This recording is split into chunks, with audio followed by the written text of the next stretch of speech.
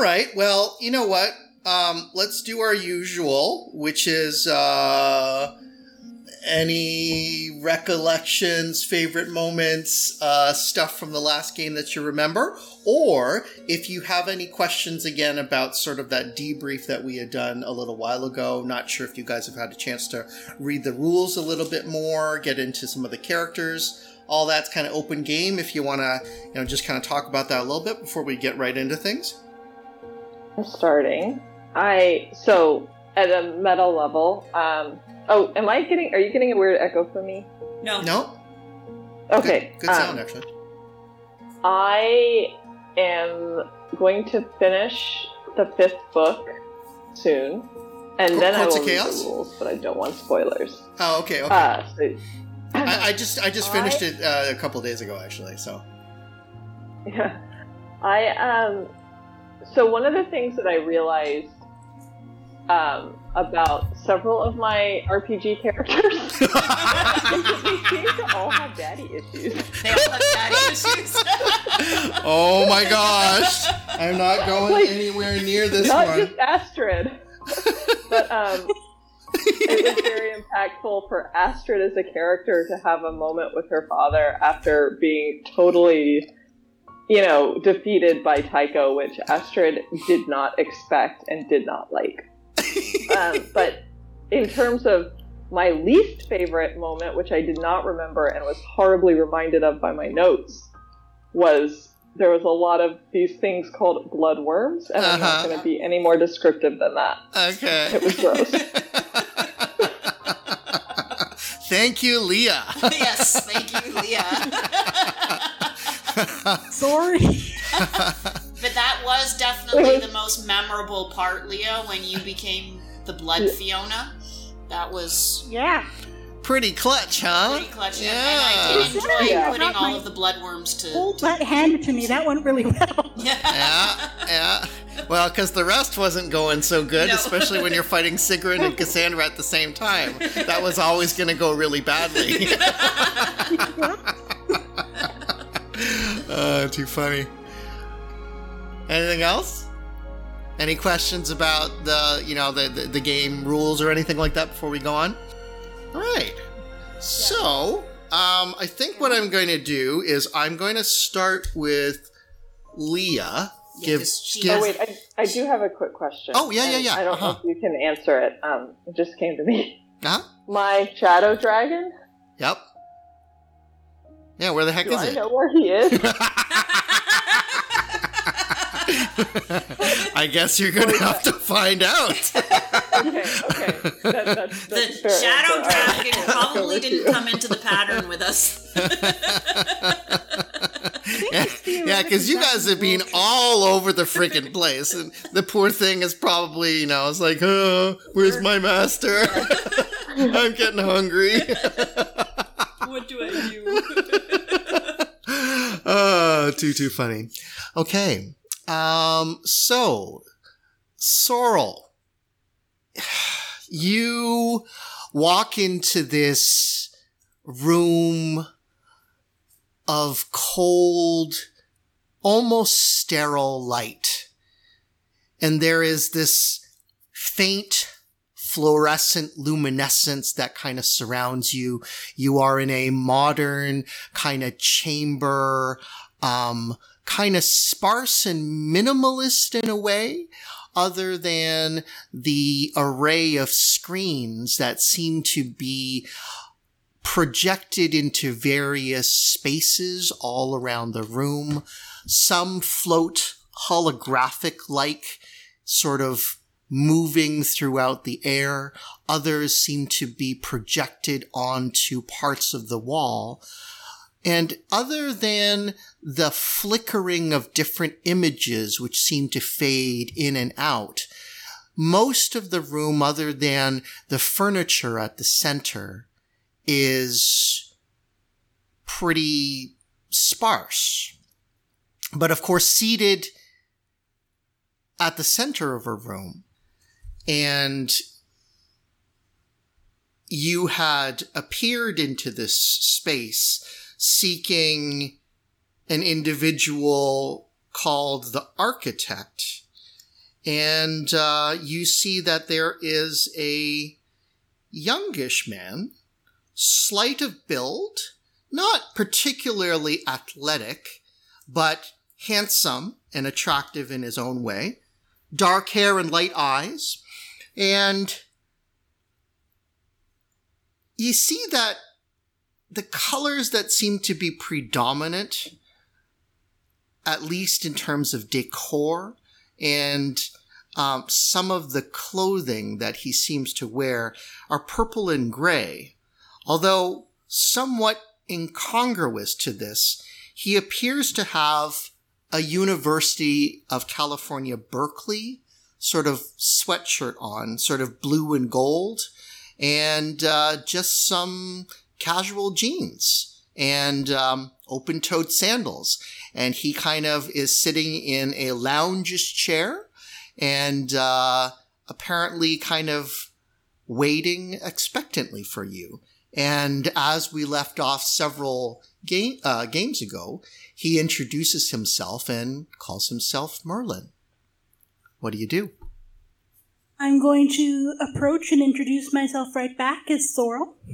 He gets out of his chair and he extends his hand and offers for a handshake. I'll accept. Okay. And nothing particularly firm or overpowering about it. It's actually a fairly delicate touch. And you feel that his hands are actually quite smooth, although you can feel the calluses on his right hand that are typical of blade work. And he says, "Well, Sorrel, welcome to my sanctum, I guess. Do you want to tell me how you even got here?" Oh, curses, I was hoping you would know. Oh, so you didn't seek this place out? No, I was with a brother and some of my cousins, and I seem to have slipped away somehow. Huh. Can I, get you anything to drink? Refreshment? Water would be lovely. Just water, huh? Come all this way and that's your poison? I mean, I can get you whatever you want. Sometimes going back to basics is what I want. All right, that's fair. He kind of does a slight gesture, and you notice on his forefinger of his right hand, there's a band of light, almost like a ring, that seems to flash into pulse. And he says, sparkling, non-sparkling, ice, no ice? What's your preference? Sparkling. Sparkling. Okay, great. Mm-hmm. Hey, would you mind, you know what? I'll have the same, but, bring in, I don't know. Hey, Sorrel, should we be celebrating anything? I don't know about you, but I could celebrate. Celebrate, why not? Okay. And he kind of rattles off some, like, Mouton Rothschild 1892 champagne type of thing. Definitely some, highly aged thing. And he says, yeah, could you, bring that kind of thing? Like, look for something, cross-reference, see if you can get something that kind of fits all the parameters and everything. And the band kind of pulses. And then, almost like a pixelated, almost, sort of Star Trek transporter beam appearing kind of, in front of the coffee table that you're seated on. There is a glass that sort of materializes with ice and sparkling water, and, it's very kind of bubbly. There is a side tray of sort of, citrus, even some mint, leaves and sprigs if you want to kind of put that in. And similarly on his side, he gets a very similar type of sparkling water drink, and then there is this thing of champagne. And he kind of grabs it, and he fiddles with it a little bit, awkwardly, kind of, I was never good at these things, and then the cork kind of goes off and it starts to overflow. Ghost, can you glasses, please, and maybe just kind of transfer it so it don't spill. And then again, this sort of materializing, transporter effect kind of happens. And then the glass seems to then contain, almost like the liquid is transferred inside, and there's the kind of bubbly. And he slides it over to you. You know, you don't have to have it. And I get that you're kind of stranger in a strange land, so if you don't want to drink it or you want me to drink first, I'm cool with that. But anyway, Sorrel, cheers. And he raises his glass of water to you, indicating for you, a toast. Sorrel will toast him and then add a mint leaf to her glass. Yeah, that's good. Yeah, last time I had these, it was kind of like a muddled mojito kind of mint type of thing. But anyways, that was back in California. Have you you haven't been to Berkeley, have you? I'm not entirely sure. I have been to California, but I'm not entirely certain those memories are real. Okay. That's a bit different. I mean, usually people will just tell me, yeah, I've been, or no, I haven't. Not, yes, I've been, but I don't know if it's actually real or not. Like, that's a little bit strange. Okay, I'm well. having an extremely strange week. Oh, yeah. You know what? I have those at least twice a month. At least. And this month, it's gotten pretty weird, I have to say. Anyways, well, okay. If you didn't seek me out, and I certainly wasn't looking for you, why are we together? Not that I mind. I mean, you seem like a really pleasant person and, even though you haven't gone to Berkeley or anything. It's a great school. I seem to have found myself here. It seems to have been drawing me to you, but I have no idea why. Where were you going before you came here? Or rather, where were you trying to go? We're trying to find the unicorn.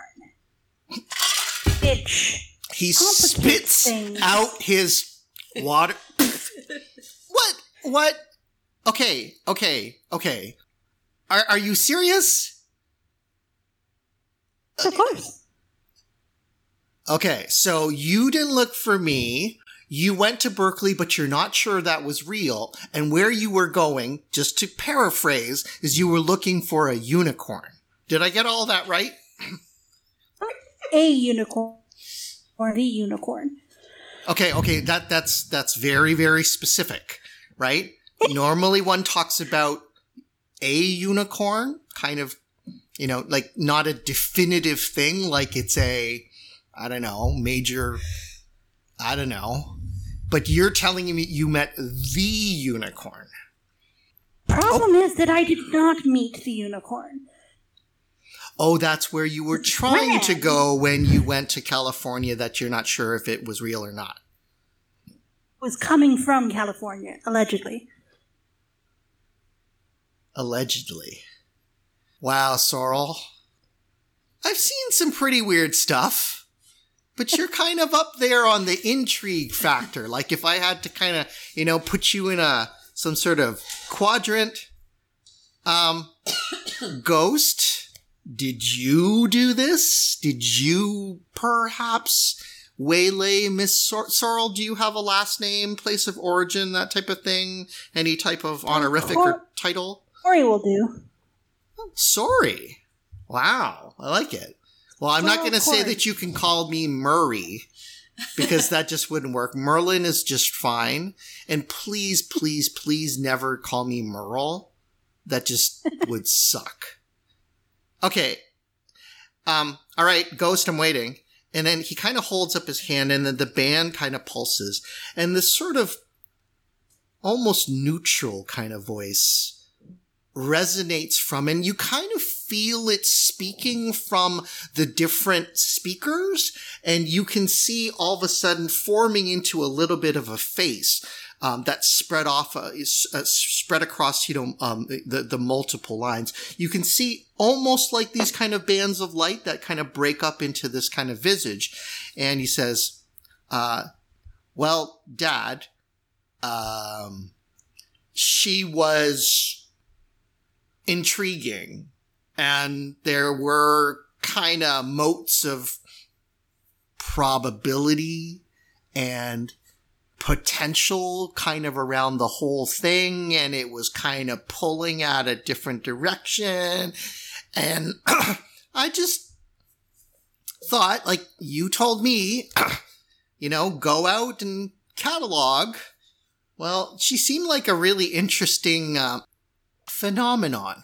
And I just thought, wouldn't it be great if we could, kind of catalog, just like you told me. Yeah, but Merlin says, I was talking about shadows, Ghost. I wasn't talking about people. Anyways, what's done is done. I have to apologize. Sometime Ghost, he's got a mind of his own. He kind of has exceeded his programming. And, it's a kind of big adventure. I mean, what can I say? All right, well... I'm duly impressed that he managed to pick up a piece of amber. Aha. That's kind of what I was both hoping you'd say and hoping that you wouldn't say. You are an Amberite? Scion of the pattern, that kind of thing, master of the universe, that sort of kind of vibe? This is where it gets complicated. I am an Amberite, but pattern that I walked was incomplete somehow, so I'm not allegedly an Amberite in the way that you are imagining, as in rip this whole place apart sort of Amberite. Okay, was that a threat? Was that just some... Because... No, I've just dealt with a lot of my relatives that I hadn't really dealt with in a very long time. And that just seems like the sort of thing that they would do. And it seems like the sort of thing that I should say that I wouldn't do, even though that does in fact sound suspicious now that I say it aloud. Yeah, kind of in retrospect, it's a little threatening. You know what I mean? But I have to say that, my side of the family has got kind of similar proclivities, and that's kind of why I'm, just kind of hanging out, just hoping that they're not going to notice. Okay, and so Ghost, you did this, and it wasn't Sorrel, right? Like, Sorrel, do you know me? Do you know about me? That type of thing? Do you know about Ghost? I don't think I've ever heard the name before. But, again, my memories prior to this week are not to be trusted. You don't understand how uncomfortable that makes me feel. You do not understand how uncomfortable I am knowing this. Well, at least we're both in the same kind of company. Do you want to celebrate now? Sure. All right. Well, here. Mouton Rothschild 1896 or whatever it is. Here, have some. And he kind of gestures, swirls it around a little bit, and then he downs a pretty hefty sip. You do get the sense that he is trying to show you that it is not poisoned or anything like that. It's a gesture of, you can trust me, that sort of thing. Sorrel will take it in good faith and join him in a toast. It is lovely. It is really quite good. Okay. Very nice. So, as fascinating as all this is, what do we do next?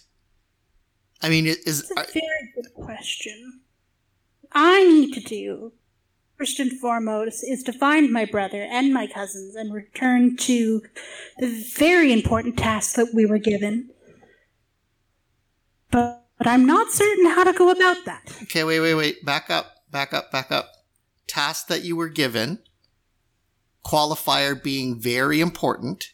But before you tell me what the task was, who gave the task to you? That's almost more fascinating than the question itself. Wouldn't you say? Agree. Now, task was given us specifically from Fiona by way of Dworkin, almost. I think they both want us to accomplish the same thing, but for very different outcomes. He kind of sits back in his chair a little bit. You can see that his frame gets a little bit tense. By Dworkin, you mean Master Berryman? Of House Berryman? Sort of... And our grandfather, yes. Or being my cousins and myself, of course. Okay. Very interesting. Have you met Dworkin? And he was the person who is telling you to do stuff? Well, had us retrieve Jewel for him, except that we had it snuck out from under us at the last minute, and now we've got to retrieve it. You know what? You are not at all what I expect out of an Amberite. What I have come to understand is that they're all untrusting, conniving, scheming, Machiavellian sons of bitches. And sorry, present company excluded, because you're clearly not like that. I am just really surprised that you are freely offering all this information and you're just like, oh yeah, there's a Jewel and there's Dworkin. I mean, not that I've really met very many of you, but I have just heard that, they're a little bit more guarded, a little bit more strategic, let's say, when it comes to divulging information. And you seem to be very accommodating. And I'm not really sure how to deal with that. You know what I'm saying? I was expecting, we had to do a little quid pro quo kind of dance. You tell me a little bit, I tell you a little bit, and until we kind of, get at it. But you're just like offering me all the details. What's your agenda? Still there, Leah?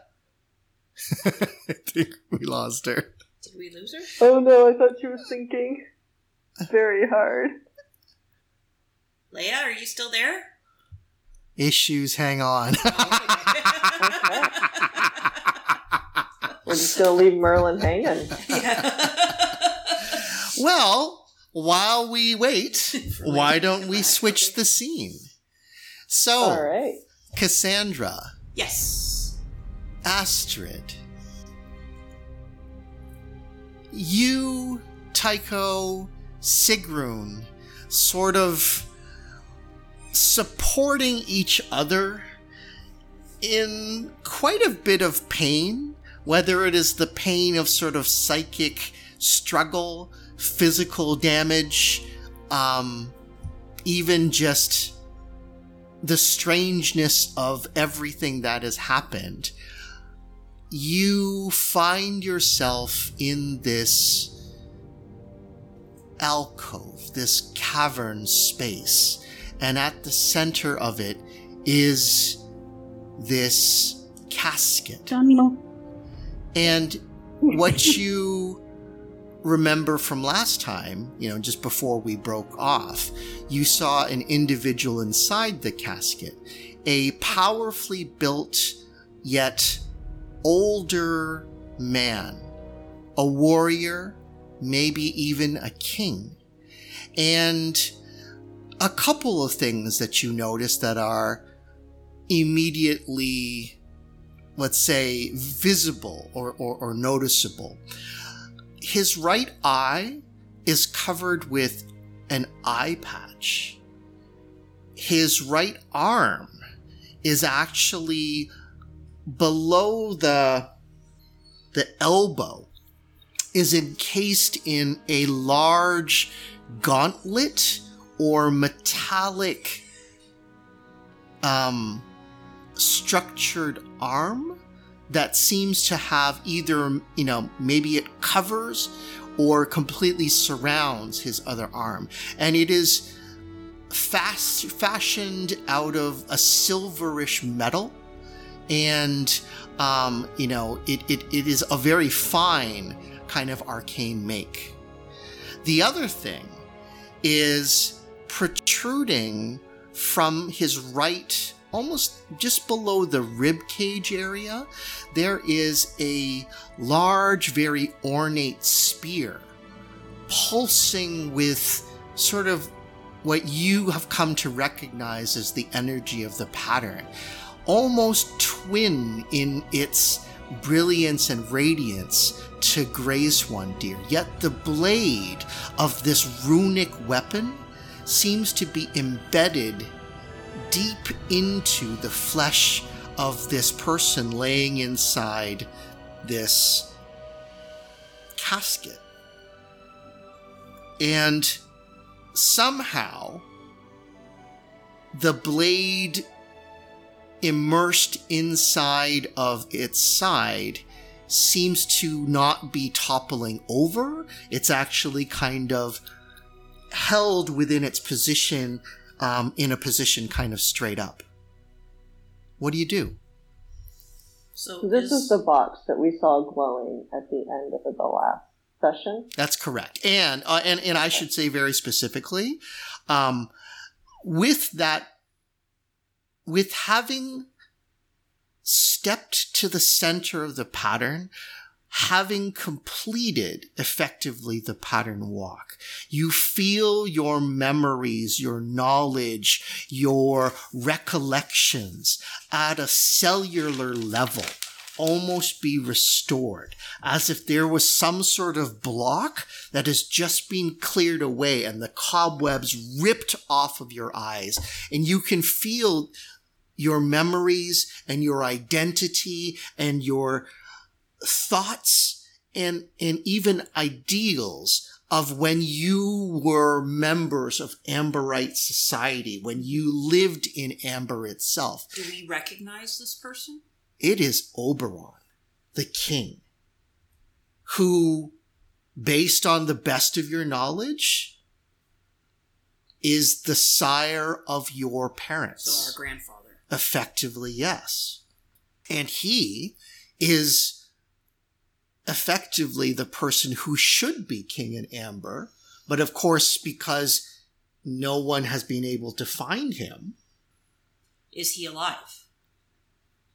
You're going to have to look more closely. Well, then I go up and I look.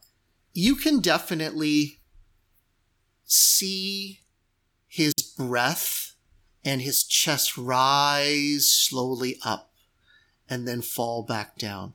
There is a faint frost-like mist that exhales from his nostrils and coats in sort of spiralish patterns onto the glass of the casket, which is open, by the way. And then you see Sigrun begin to move. Towards him? I am watching her like a hawk. And what are you doing, Sigrun? Wait, are you going to play Sigrun? What are you doing? So even as you begin to kind of focus in your senses and your spidey sense, your warning, whatever, it kind of flares open. She is about to do something. Cassandra, what do you do? So I feel she's about to do something? Uh-huh. Like, to Oberon. You're not sure?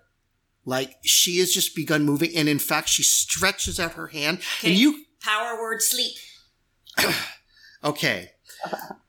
That power word it's sort of, there's something about this place, and you know that the power word is just a channeling of either psychic or magical energy. Yeah. When compared to the potency of the pattern, it is infinitesimal.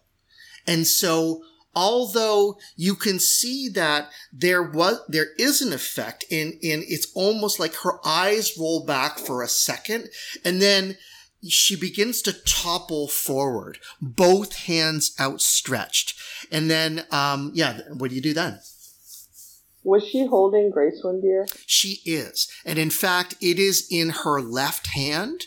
And you can see that this golden aura of energy is flowing up and down, and it is pulsing and vibrating almost with the same frequency that pulses within this chamber itself, the entire area. And you can feel this thrum deep within your cells. In fact, it has a resonance that you can immediately relate to and feel. So, Cassandra, your mother's amulet, it pulses with that same energy, the same frequency that you see that is flowing through Gracewind Deer. And you can feel it almost like a heartbeat begin to swell and pulse and give you both light and heat.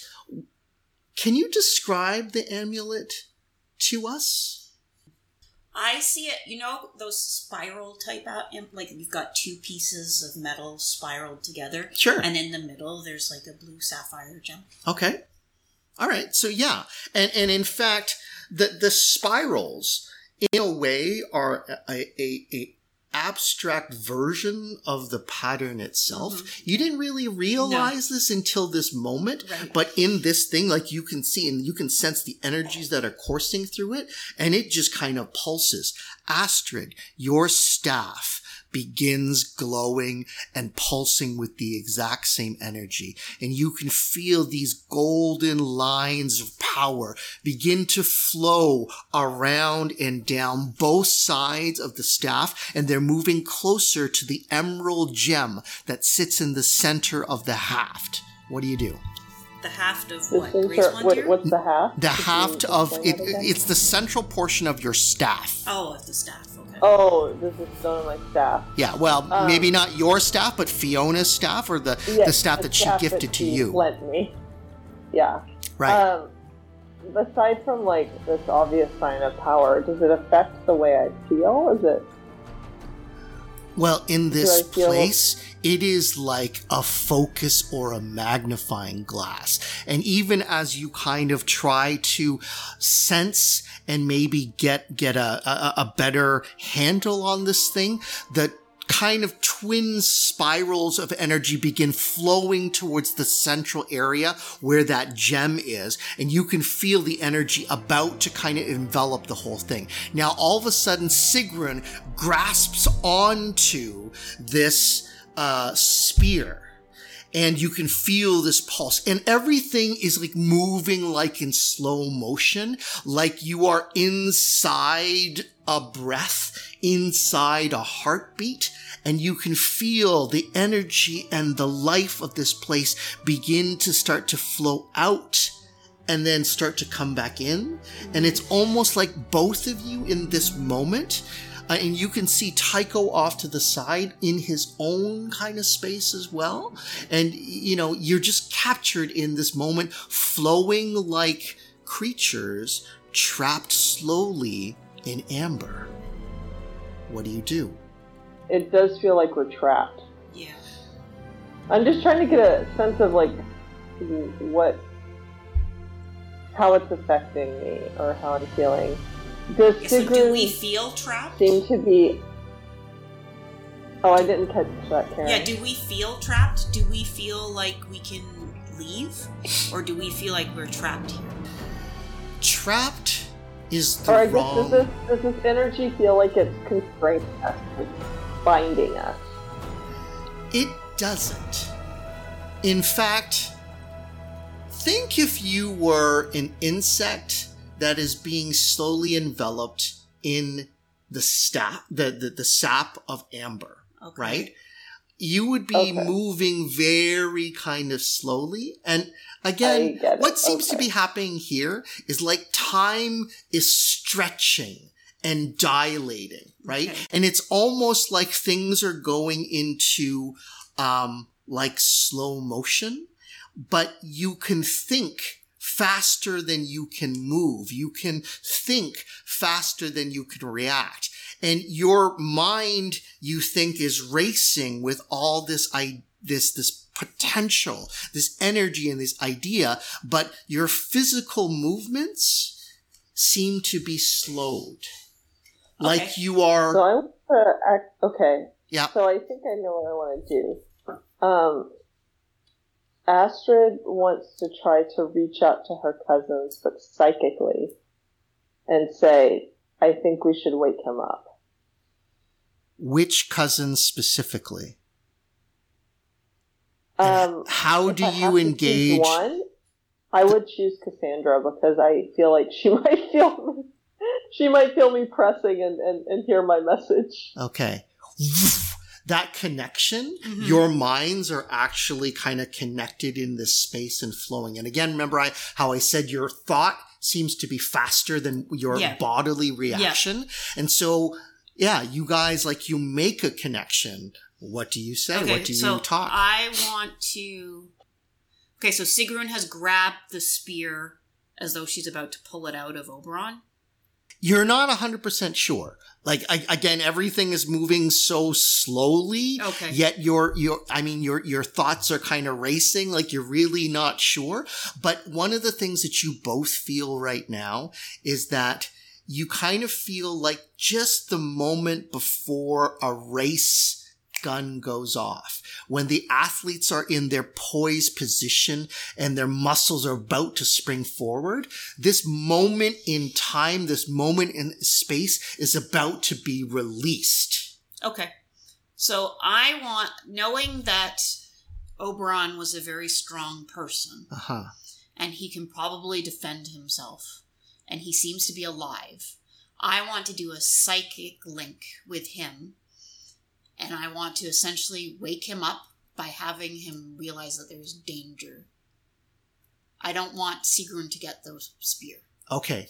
Your thought, your energy, your psyche, along and bolstered and supported by Astrid, flows and connects with Oberon. And in that moment, you can see his one eye pop open, and dilate with this huge realization. And then all of a sudden, everything in front of you seems to shift almost to a red state. Like you're seeing through this ruby lens now, and everything is actually kind of turned red. And as, his eye kind of opens and connects, and you can feel that direct connection with him, even though it is wordless and not specifically saying anything, you can feel his being and his consciousness and psyche begin to wake up. And then all of a sudden, Sigrun rips the spear out of the area, and then you can feel the beginning of blood beginning to pulse and to flow within that, almost like, in slow motion, about to kind of be released and break the dam. Now, Astrid, something else happens in this moment, and you get a flashback, and it actually multiplies several times. And it's almost like it's the same message in the same moment, although interpreted differently, it still conveys the same thing. And you remember the Fiona simulacrum that was constructed of blood. You have another superimposed image of Fiona herself gifting the staff to you with that emerald gem, saying that, you owe her a favor in exchange for this gift.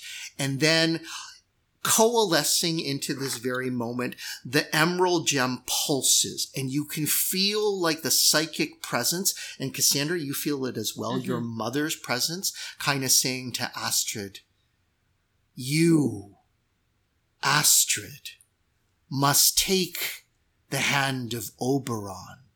Guard it and decide to whom it should be granted. You alone will determine who is most worthy to wield this potent artifact. Fulfill your bargain. Well, obviously, I'm going to do that. I'm going to reach for the spear. Okay.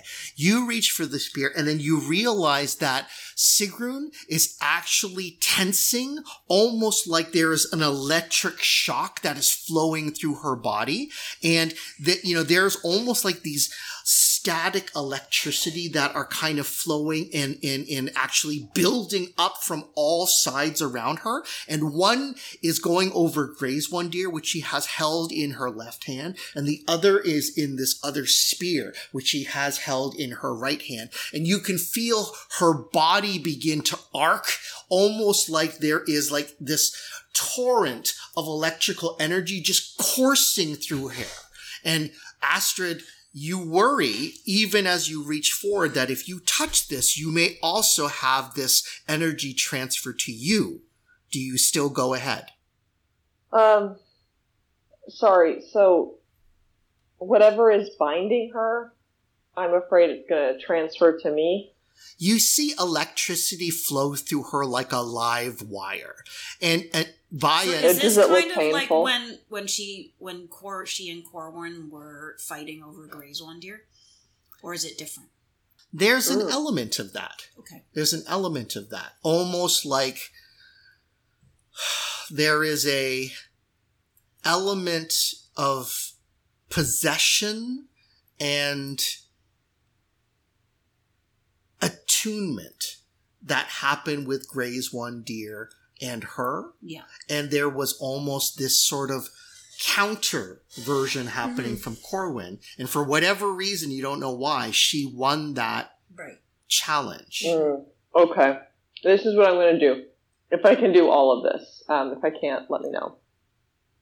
I am going to change my outfit back to that, like, Napoleon naval suit that irked Sigrun so much. Okay. I'm going to say a power word. I'm going to say to myself, beast mode, and I'm going to reach for the spear. The spear. Okay. You feel the power kind of course through your body, and it just kind of, it gathers and it gives you that additional strength. In that moment, Cassandra, as well, what do? You also hear your mother's voice. So my mother wants Astrid. I have no idea what she's talking about with the deal, because Astrid never told us. But, Yeah.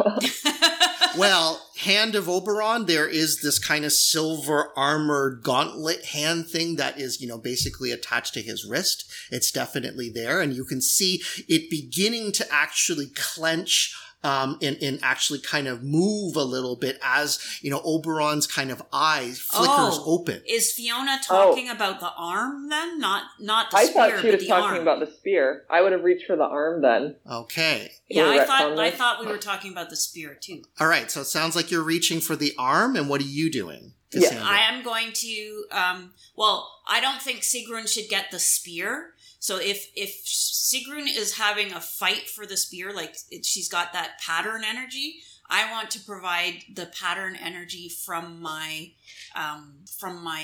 amulet. Uh-huh. I want to focus it towards the spear so that it strengthens its rejection of her.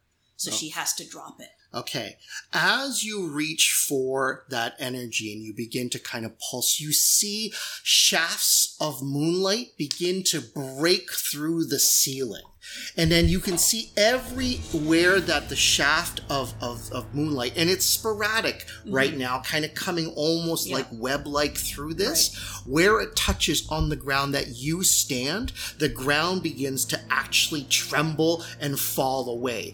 Everywhere that the light touches seems to become transparent, and it's almost like there's large, parts of the ground that are beginning to kind of disappear. And you can see below you that there is sort of like clouds, and you can see far, far, far below, you can see the landscape, and you remember where you are. Yeah. You're in Tir na Nog.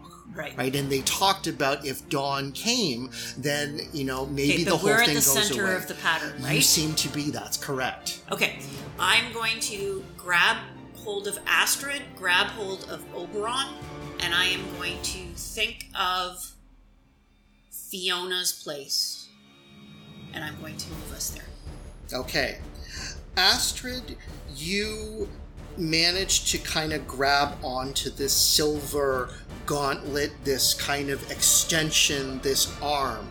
It feels cold yet potent and powerful, and it seems to just kind of flow with energy along it, and that is kind of connected to Oberon's kind of body and kind of spirit. You have that in your hand. You feel Cassandra start to do something with her mind, and you can feel the potential and power of this moment all gathering, and it is like lightning and power just flowing through your entire system. It is so intense, it is so powerful, and then you see again the bits of moonlight begin to strike at the ground, and it is starting to actually fall away. And if I can grab Tycho too, I will. Okay, so you are kind of reaching out? Yeah. All right. Astrid, I need to know what you are going to do with the gauntlet. And may I also remind both of you that there is also an eye patch on Lord Oberon. Well, I wanted to grab Oberon too. Okay, so you're actually whole trying of Oberon, to grab Oberon himself. Okay, that's fine. Okay, so Astrid, back to you. What are you doing? So I'm taking the gauntlet, and I will allow whatever Cassandra's doing to do its thing. I'm not going to fight it. Somehow the gauntlet seems to almost just, for a second, there's a little bit of tension as you're kind of pulling it off of the arm area. And then you realize as soon as you actually pull it off, it just slides very naturally into your grasp. And you notice that his arm is severed. Like an amputation at the sort of at the elbow area, and there's just a nub. So whatever was connecting this hand, this arm to Oberon it's not a gauntlet. It's actually a solid piece of metal that seems to kind of actually flow over this other area. But you grab it, and in fact, not quite expecting to not have that kind of momentum and resistance, you pull it open, and it falls into your body, and there's this flash of green light. Cassandra, you kind of gathered around. And then I will say one more thing. You see Sigrun all of a sudden cry out with struggle and pain, and she says, "Forgive me, grandfather. I'm too young for you to die. Hold the pattern and dream anew." And she slams Grace One Deer into Oberon's body, and it penetrates deep. She rips the spear out, and then she disappears. I didn't split the party. Nope. Okay. Now, what you do know, and you feel this with truth and power, and every ounce of your being understands that to walk to the center of the pattern allows you to be transported, or you can request that the pattern take you to whatever place you desire. Right. And I said I wanted to take Astrid, Oberon, and Tycho with me to Fiona's. Okay, so place. You say Fiona. What do you say, Astrid? You have the capability here to determine where you want to go. What do you do? Where do you wish to travel? Or will you allow Cassandra to determine your course of action? I will, for right now. You know what I'll do? This might be a very bad idea. What are you doing? I'll go back to where Corwin is. Okay. The castle. Corwin's castle. Oh, you're talking about Corwin's Keep, right? Wherever he was. Yeah, that's where he was, right? Well, okay. So to be specific, we had a trump card. We had a trump card of this place where we started. That is correct. That is Corwin's prison. But he wasn't his tower. there we don't know where he is. Yeah, you don't know where he is. Okay, so. Oh, that's right, because Gideon took him. Where are you going, Astrid? Now, the whole building, like you can see that, the ceiling itself is starting to actually become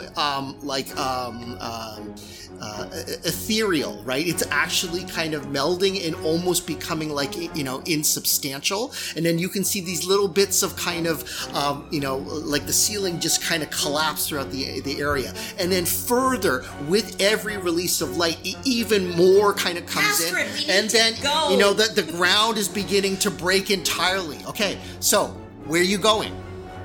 Yeah, I'm going to go with Cassandra, but I'm choosing this of my own free will. She is not the boss of me. All right. Could you Does also Tycho come repeat to you? what Sigrun had said when she stabbed Oberon? She specifically said, "Forgive me, grandfather. I'm too young for you to die. Hold the pattern and dream anew." Hold the pattern and dream anew. And Thank you.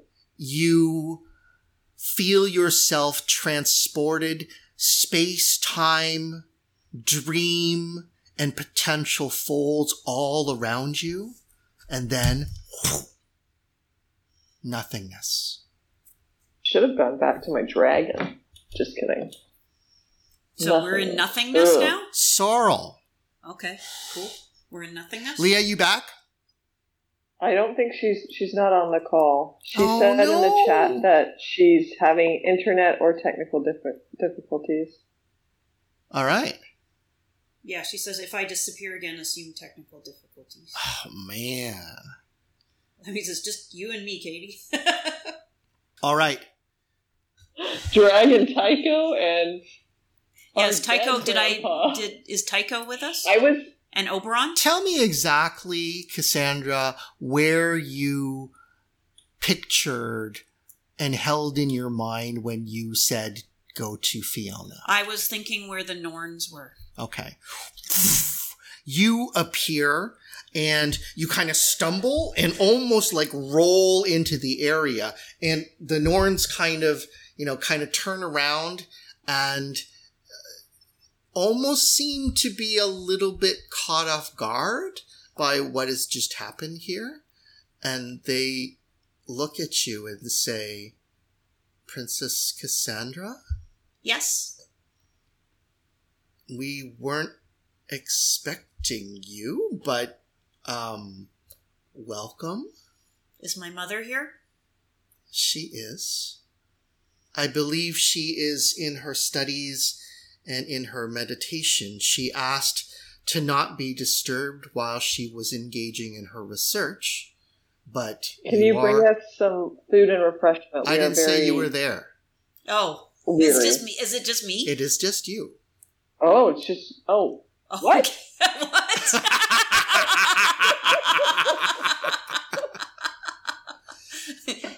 Alpha's splitting the party. Okay, I will go see my mother. I thought Astrid and Tycho were coming, and Oberon were coming with me. You don't see Astrid. You don't see Astrid. You don't see Tycho, and you most certainly don't see Oberon. But your amulet pulses with power and potential. Okay, can I use that amulet to see if I can sense where everyone went? You reach out and remind me your amulet. Did you choose? It's supposed to have trump. Yeah, that's what I thought. Okay. Yeah, and almost like the different facets of the gem, they reflect sort of different images, and you kind of flip through them a little bit, almost like, you could be doing a reading on the trump. But again, this is very new to you, even though you can kind of feel its power. And you see basically different manifestations or different images of Astrid. Okay. Tell me, what some of these manifestations are, how they appear, and how do they describe Astrid? Okay, so there's going to be a manifestation of Astrid where she's like all powerful. She beats Tycho all the time in all battles. She's very fluid, so she's like in her dojo outfit and stuff like that. And then there's going to be Astrid dejected after the last battle with Tycho. Right. And sort then, of injured and yeah. right, like kind of broken a little bit. Yeah. And how many images do I need to come up with? Give me one more. And then there's Astrid, who is not in her dojo outfit, but she's just like meditating. Sort of centered? Yes, centered and meditating. Okay. Do you have a sense of where she is in that place of meditation? You're not sure. So it's more just the image of herself. You're not specifically aware of what the surrounding in that area is. No. Astrid, you feel yourself plunge into fetid swamp water. It is filled with foul-smelling scum that your inopportune arrival into this darkened place disturbs what probably shouldn't be disturbed. And the scum on the pond and the algae, broken now by the motion and the displacement of your form in the water, only serves to disturb the algae and the scum on top and releases these wasps of decomposition and decay.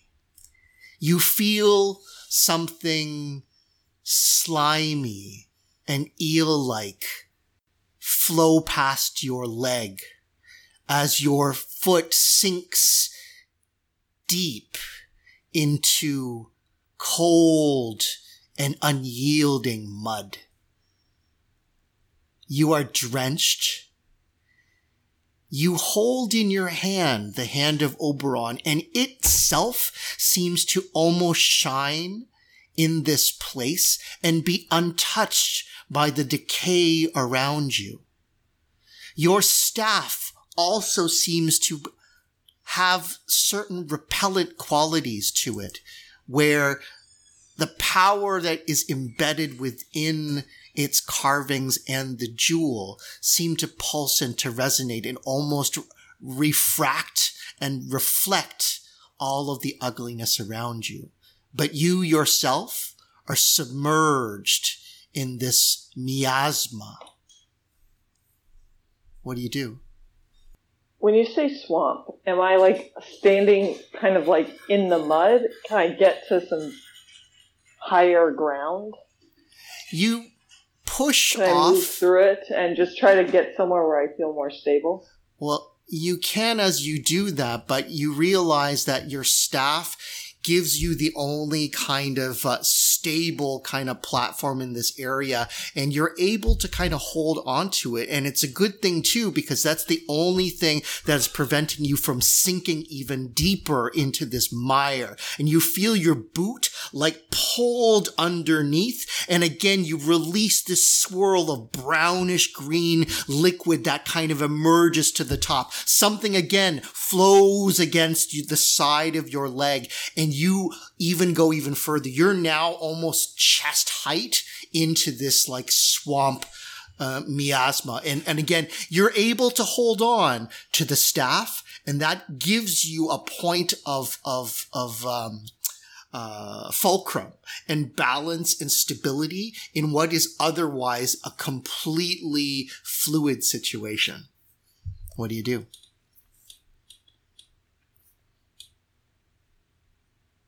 Okay.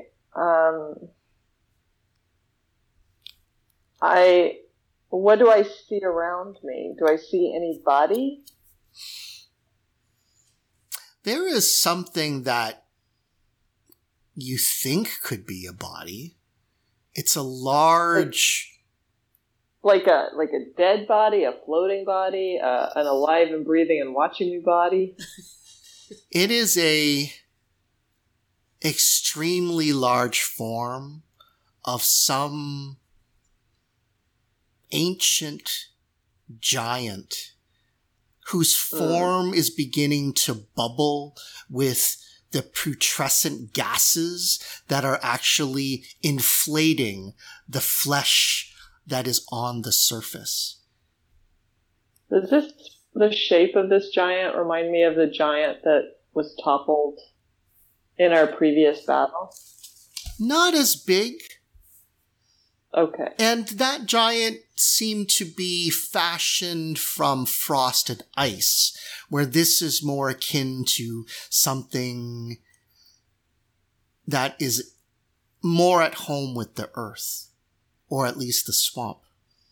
Everywhere around you, there are midges and clouds of insects that kind of buzz all around you, and you can feel them kind of sting and prick at your skin.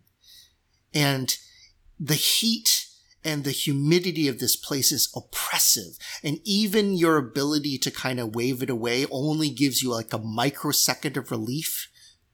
And the water itself is unnaturally warm, so it doesn't really help with your relief at all.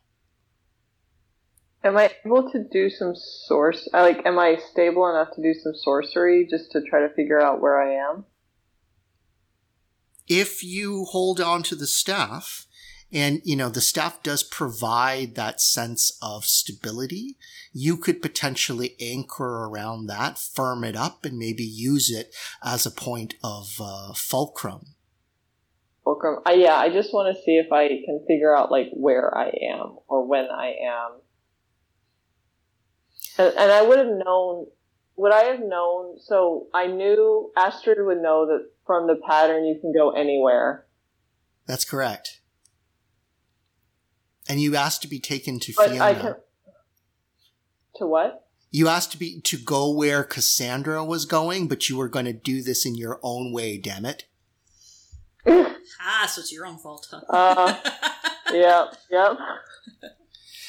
The sorceress energy flows in your hand, and you feel that unrealized potential. Oh my gosh.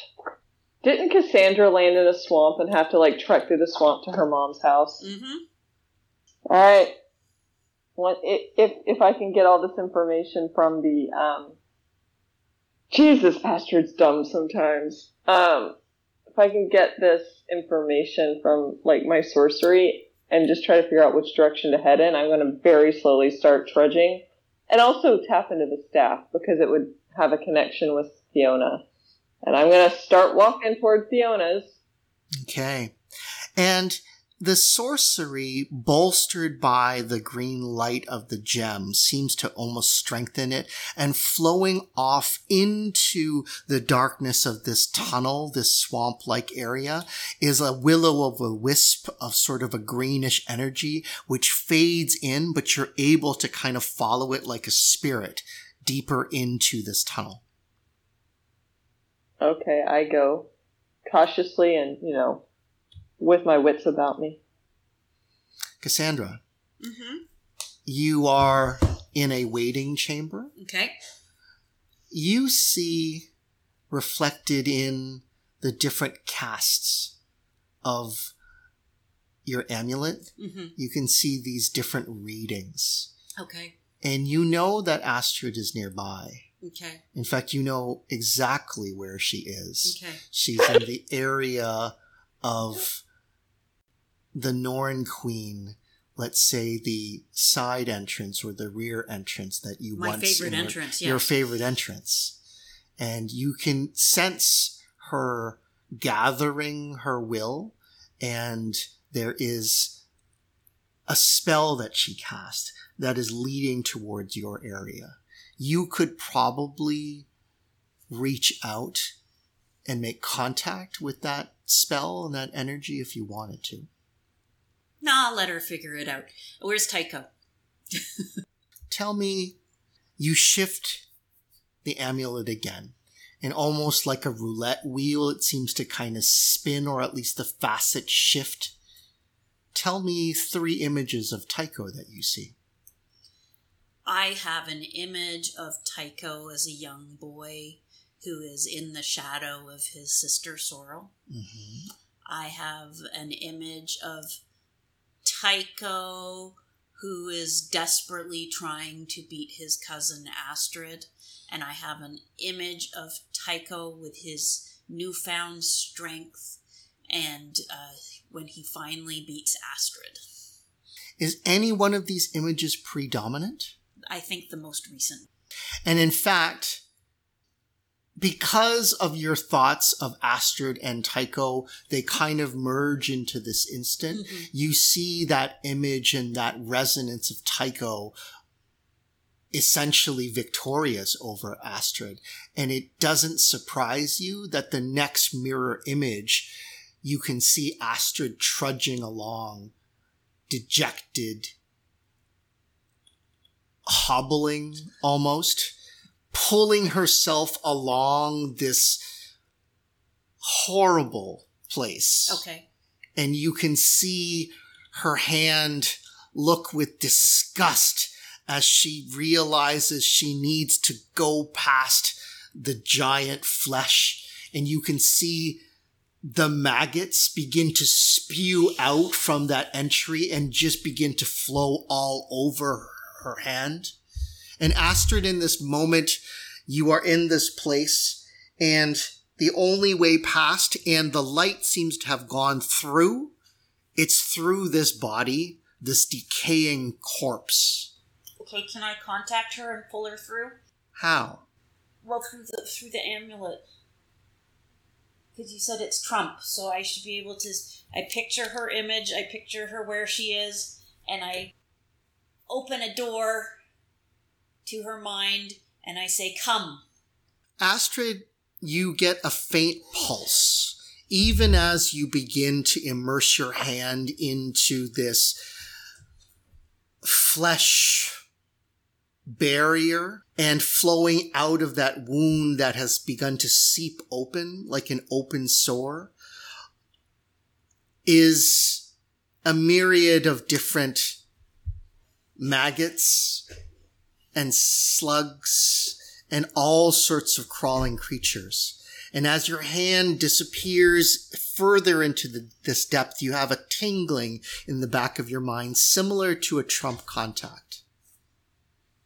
Insistent, it rings and pulses in your mind. What do you do? I hope it's not Gideon. I answer. Cassandra. Astrid, come through. Grab my hand. Oh, I'm going to grab that hand. These maggots are gross. Okay. You feel her slime-encrusted, maggot-infested hand grasp onto yours through the contact. And I pull her through. Okay. Okay, do I feel where Tycho is? Or I can't feel him? You don't. I don't feel Tycho. Okay.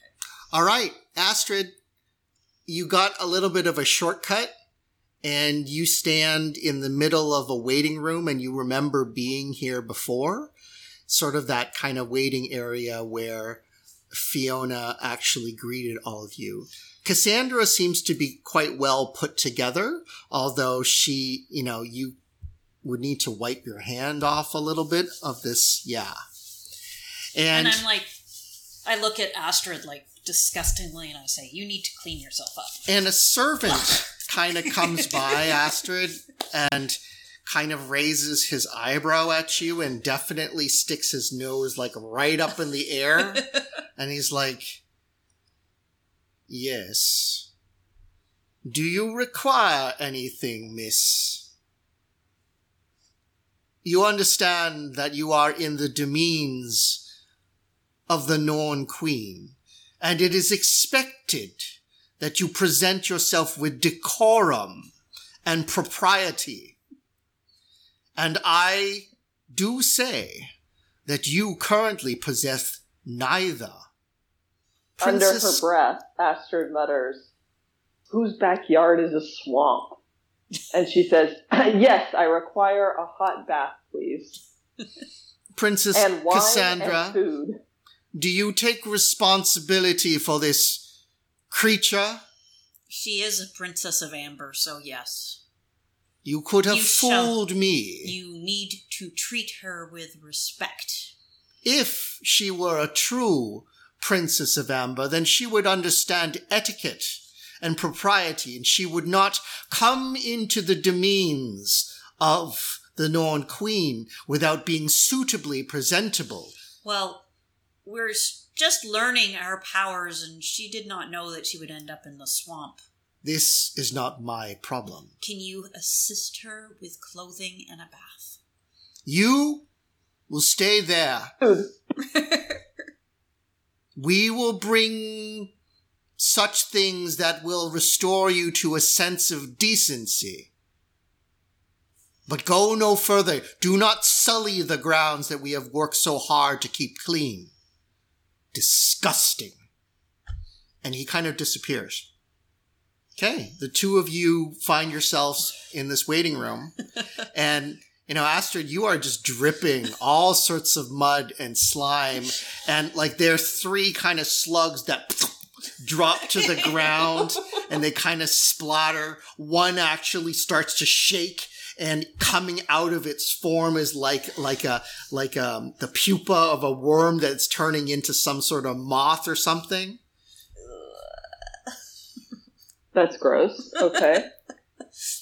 I'm focused on the gauntlet. I'm looking at it. I'm turning it around. That's what I'm doing. So, Astrid... I'm ignoring the gross things dripping off of me. Astrid, what's this deal you made with my mother? Well... deal, putting it a bit strongly. She lent me a staff, and I said that I would do her a favor. And what was And have you delivered on this? Princess Astrid, you are disgusting, by the way. Did you... apologies, Aunt. I seem to have missed the front door and come in the back way. Oh, this is Fiona. Is it really that bad out there? Did you come here by way of the Black Road? Did you ignore my counsel that path would always lead to the most treacherous, most difficult, most uninviting mode of travel? Apologies, Aunt. I am still learning. But yes, I have accomplished part of the task you have given. And I search for the one who would take up this gauntlet. She sighs and snaps her fingers, and poof, all of a sudden, you are clean, you are restored and refreshed, and you are more presentable. With a special sheen. Yeah. And definitely within your hand, you, in the one hand, there is the hand of Oberon. In the other hand, there is your staff, or rather the staff that she gifted to you. Well, ladies, I thought you were seeking Amber. We will go there, eventually. We walked the pattern. We're not in the best condition. You seem... Are we all healed now? Effectively, yes. Okay. Well, we weren't in the best conditions. No. It is never an easy trial. Where are your cousins? In the center of the pattern, we found Oberon in a casket. That's where we got the hand of Oberon. That makes sense. I try and before I could get us out of there, Sigrun grabbed a spear out of his side. Her eyebrow shoots to the roof. And she's not an expressive person. No. And it was a pattern-infused spear, so I don't know... Would I know what spear it is? You think it is my father's weapon? Describe it to me. I describe it. That would be Gungnir. Gungnir? Okay, so somebody stabbed Oberon with his own spear. Was there any blood? Did Oberon's life force spill anywhere onto the pattern? I don't think it had yet. Yet. When Sigrun pulled out the spear, everything. Any blood. Yeah, when Sigrun pulled out the spear, there was blood that was starting to come out, but because everything was really slow, it hadn't come out and spilled on the pattern yet. That is the effect of the Jewel of Judgment. Were you in its presence? I don't know. I did not see the jewel. I did not see the jewel. Unless it was... Certainly it was not in Oberon's eye. Yeah, Oberon had a patch over his eye, but we didn't lift up the patch. And I tried to bring Oberon... She kind of sighs with exasperation. I tried to bring Oberon with me, but he didn't arrive. And I tried to bring Tycho with me. You were within the grasp of the Jewel of Judgment, and you did not think to bring it with you? I didn't see it. I didn't know it was there. How was I supposed to know that's what what the Jewel of Judgment did? I've never even seen the Jewel of Judgment. You told me that you faced it with this serpent. I didn't. My other cousins did. I wasn't there. Where are your other cousins now? Well, Astrid's here. Sigrun disappeared with the spear, and then Tycho, I don't know. What? She disappeared with the spear. How could you let this happen? Mother. It happened... We did our best. It happened fast but slowly. We are young. We don't know what we're doing. And whose fault is that, too, right? Yeah. We have just come back into our power because we just walked the pattern, and you expect us to know everything? How were we supposed to know that? Like, you're the one who put me in prison for years. I have apologized for this. Well, then don't expect me to know absolutely everything. Do you recall your life before the incident? Do you remember Amber? Yes. Her shoulders seem to drop a little bit, almost with relief, and she wipes her eye almost as if she is fatigued and tired. Forgive me. These are difficult and trying times, and it is true, you would not know better. It is frustrating that you could not recover either my father or the jewel. So when Sigrun... after she stole the spear, or took the spear out of Oberon, Sigrun stabbed him with Grayswandir and said, "Forgive me, Father, I am too young for you to die. Hold the pattern and dream anew." Do you know what that means and why she would have said that?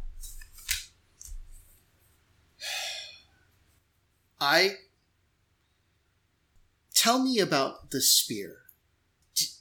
Was it held within his body? Yes, it was straight up into his side. It was the right side. His weapon, as are all weapons, as are all items, and she gestures to your amulet, gestures to your staff, that are brought through the pattern.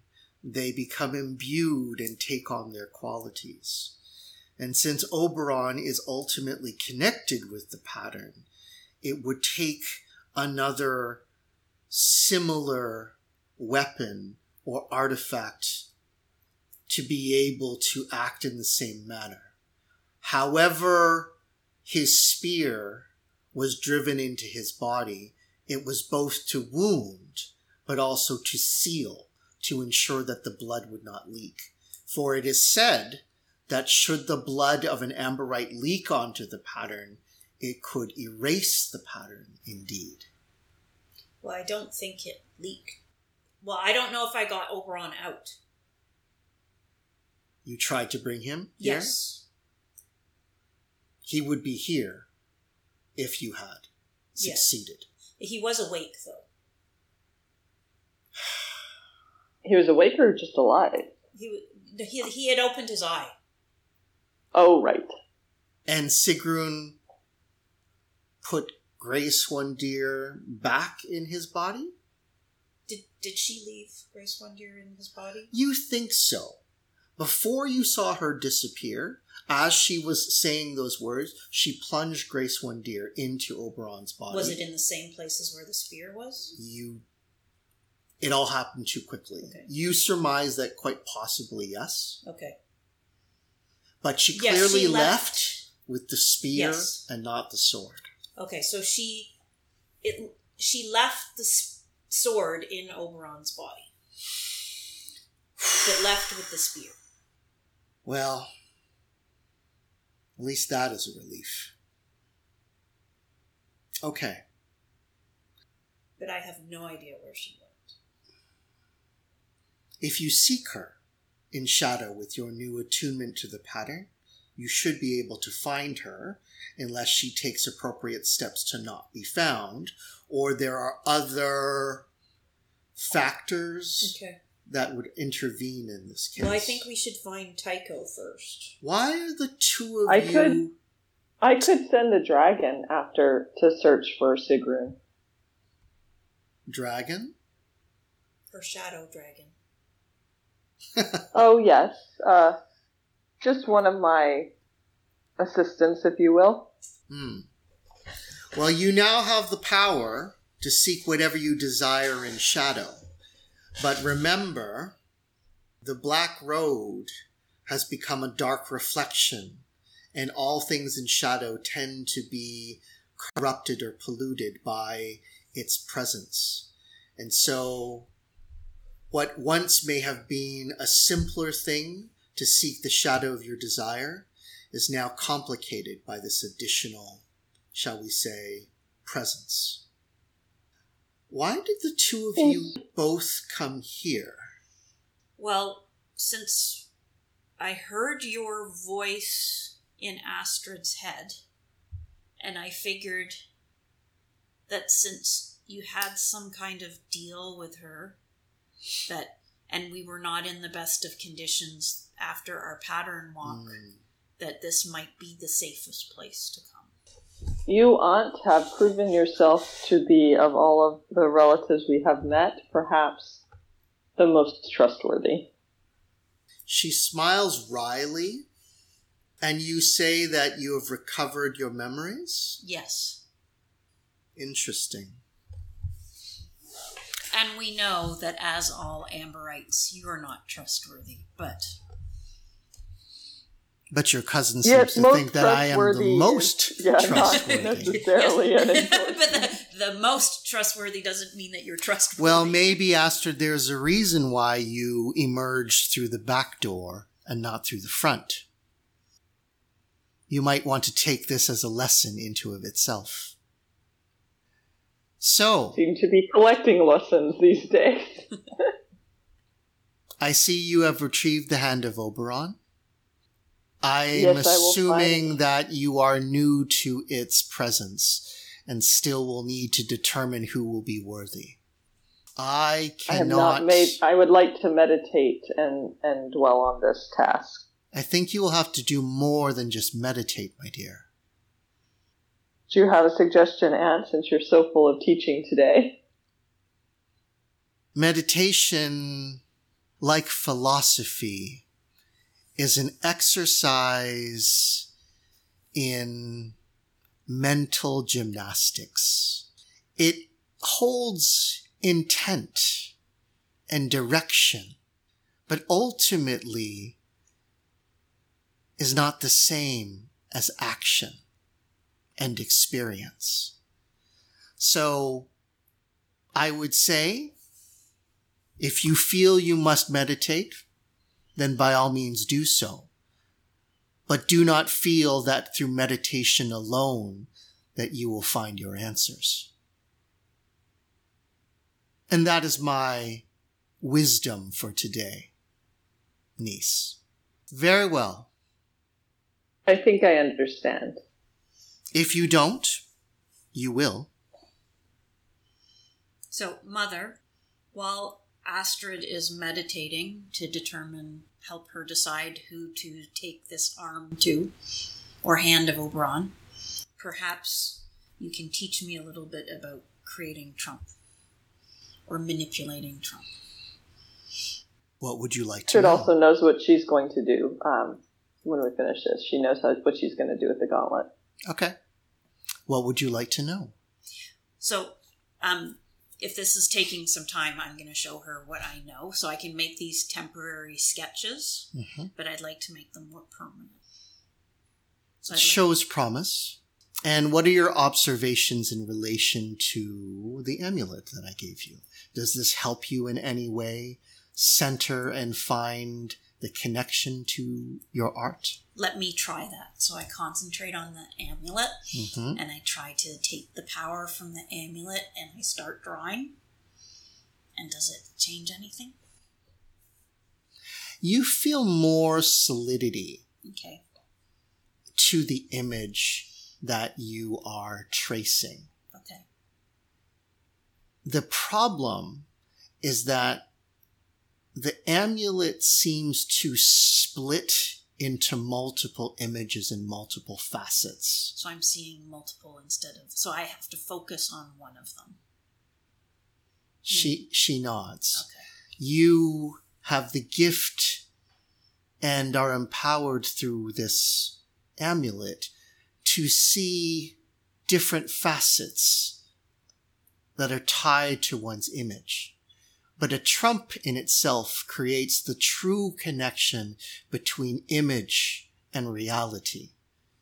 So if you feel and your art directs you to perceive multiple images, you must find a way to reconcile them all with their true essence. Okay.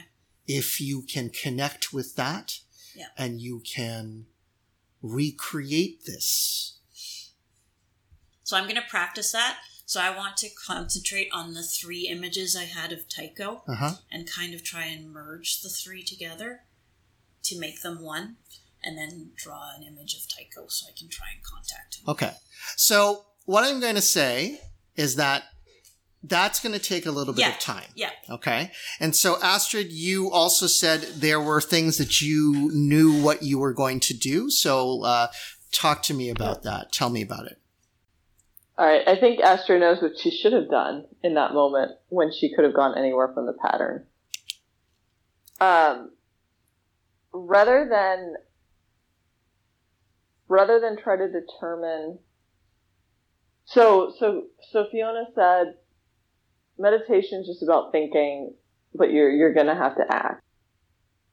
So I think what Astrid will do is she wants to search through shadow, and she doesn't know who it is, but she's going to kind of let the gauntlet be the guide and say, like, I'm searching for the person who is worthy. So are you going to leave Fiona's shadow?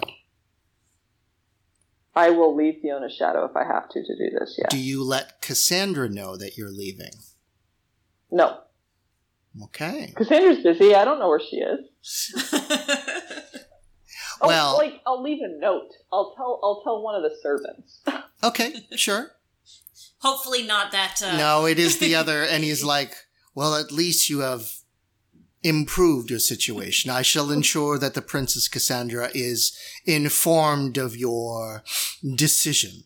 And he still sniffs. Will you be away for long? Hard to say. Good. Better keep a bath ready for me. I would suggest that when you arrive the next time, just be proper. Come through the front door. Come through the front door. There is no need to wallow in filth. Thank you. Astrid says through gritted teeth. And he just walks away. He doesn't even say you're welcome or anything. He's like quite eager to shut the door on you. Yep. And yeah, in fact, what happens is that the door to this area kind of closes, and then the whole frame of the mansion, if you will, just kind of disappears. And now you are in this kind of, well, you tell me, where are you? So the frame of the house disappears. Mm-hmm. I imagine that the ground that I'm standing on still kind of looks like the ground of the room that I was in. But then all around me it's not like pitch black, it's like shadowy black. Like if you were in the forest at night, mm-hmm. and you see shapes, but you can't see things super clearly. Mm-hmm. And that's kind of how it feels. Yeah, in fact, that forest does kind of, lend a little bit more solidity, and it does become a focal point away from this kind of point where you happen to be located. And, within the mist that surrounds this area, you don't really see anything of the mansion itself. And it's almost like its presence has been erased from this, especially if you step away. Do you leave the area that you are? And if so, where do you head towards? I still have the staff. Okay. And I think that, and I'll use sorcery if this requires it, but I'm just kind of concentrating on the gauntlet and where it wants to go. And I feel kind of silly saying that, but I feel like I need to get this to someone, and I think the gauntlet's going to make the choice more than I am. I'm more of a messenger than a chooser. That's how Astrid feels. So she's kind of putting her intention into this object and hoping it will guide her. And how are you stowing, or I guess, like, are you holding the gauntlet? Are you putting it away? Like, how do you kind of keep it? And I mean, it's not like you're very strong and you could probably carry this thing forever, but it is solid metal. It's a solid metal object, right? And it could be better just, you put it in a bag or something, or strap it to your side or whatever. Or just keep on holding it. The other thing that you could potentially do is even see if you want to try putting it on somehow. Astrid does not want to put it on. Okay. Just checking. Not yet. At least. I think at first I would be holding it. And because I'm trying to find some kind of connection with it, but then I realized that might be it's a pretty flashy thing. So I would want to cover it. So I would wrap it in a scarf or something that I had and attach it to my belt. But did you carry that scarf before? Did I? Of course I did. You did. Okay. Of course I just have an adventurer's backpack on my back. All right. Well, you kind of reach in. And I don't know. No, I was thinking more like maybe Astrid doesn't have a picture of herself. No, I've got some way to store the staff on my back or some kind of something a brace for it. So I'm just gonna figure out a way to attach the. Well, you're in the middle of the wilderness. You're in the middle of a shadowy forest. There's definitely nothing. I'll take off my shirt and I'll just wear my undershirt and I'll wrap the gauntlet in my shirt. All right. Tie my shirt to my belt. It's nothing like just kind of, jury rigging stuff. Yep. Especially for a cosmological artifact. Well, until she finds something that she can carry better. Astrid, beckoning towards you is the darkening of the forest, and it seems to be the most solidified kind of area, casting shadows every which way, and, definitely kind of beckoning, like a trail kind of before you. But it does kind of, dive deeper into kind of shadow, and, there's not a lot of kind of light that penetrates this area. You have many paths before you. Yep. Okay, you got your staff? I'll get my staff out and I'll proceed in that direction. Okay. Cassandra. Yes. How long do you spend practicing this art? I want to spend as much time as it needs. I want to get a trump of Tycho that I can use to actually contact him, because I don't know where he is and I'm worried about him. Okay. Now, the servant, Jessup. Jessup? My lady. Yes. Your companion, the one who arrived here. Yes, Astrid. Astrid, yes. The so-called Princess Astrid. Princess. Yes, you should be calling her Princess Astrid, yes. If you say so, my lady. She's my cousin. She left you this message saying that she will be indisposed and that she... What are your exact words, Astrid? Oh, I'm going to complete the task given to me by your mother. I will contact you when I am done. So, she may be gone for a very long time. Hopefully, quite a long time. You think just because she arrived in not the ideal situation does not mean that you need to stick up your nose towards her. She dishonors your mother's house. How can I not be in good conscience? She has protected me. She has been a very good cousin. So you should be respecting her, because I may not have been here if she had not been with me. With respect, what I know of you, what I know of your mother, you are hardly the type to require protection from anyone, milady.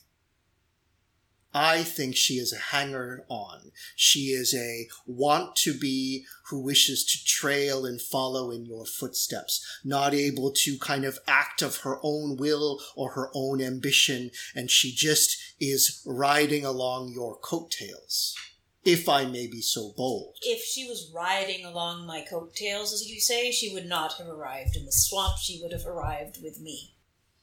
If you say so. She arrived in the swamp because she chose to go a different direction. Clearly uneducated and uninformed. Nobody is perfect, Jessup. We are just learning. We are young. Of course, milady. Now, is there anything you require from me in the meantime? Refreshments, perhaps? Yes, something that can make your stay a little bit more productive, perhaps? Yes, if you could get me some refreshments and some food, that would be great. And if I can have a bath ready in an hour so that I can clean up and feel refreshed and continue with my studies. It shall be as you wish. Thank you, Jessup. Okay. So he does exactly that, and you're able to kind of, explore a bit further. Okay. Now, the problem you realize is that the creation of a trump is an artistic endeavor. Right. And it is really about capturing the essence of your subject. Right. And without him being there, without you able to actually see and perceive and sense and capture the essence, you don't have enough to go on. Okay. You're going from memory, you're going from your recollection, and, you can see that, it forms lines of power that you trace upon your art, but it doesn't coalesce together. Okay. And it's almost like there's not enough there for you to be able to... In fact, if you finished it now, you kind of worry that you would create something that looks like Tycho, but is certainly not Tycho. Okay. So, do you want to do that? No, I'll leave it for now. So I can just have it, I can keep the image, but it won't be complete, right? Or do I need to destroy it? That's up to you. I'd like to have the image just so that when I do see him again, I can complete it faster. Okay. All right. And then can I concentrate? So I'm really worried about Tycho because I don't understand why I can't find him. So I want to concentrate on the 3 images. I want them coalesced again and concentrate on them through my amulet and see if I can locate them. Okay. And you're specifically tapping into Trump Yes. here. Yes. Okay. Again, it's the same thing, right? Okay. And you realize that the images that you have there, They're not specific enough? No, it's not that. They are your projections. Of him. You are the one who actually said, I want this facet to appear like this. Okay. And you wanted this facet to appear like that, right? And the problem with this is that this is your bias. This is your projection. It's not his true self. Okay. And it's not something, I mean, you could try it. Yeah. If you want to. I mean, by all means, let's see what happens. But what your intuition and your training tells you is the images that you see are filtered through your own thoughts and your own perceptions. Okay. And it is not the same as being able to see, experience, and feel the real thing. Okay. So when I use pattern, I can use that to find a person, right? So I can use that image I have of him to locate him through shadow? You concentrate. Yes. And you feel...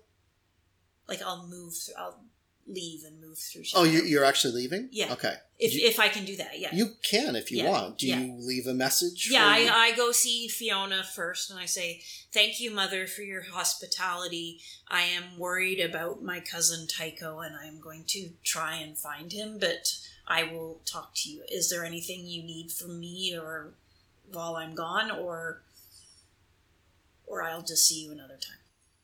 She walks over and she actually cups your face with her hands. Okay. I am glad you are whole. I think I've told you this.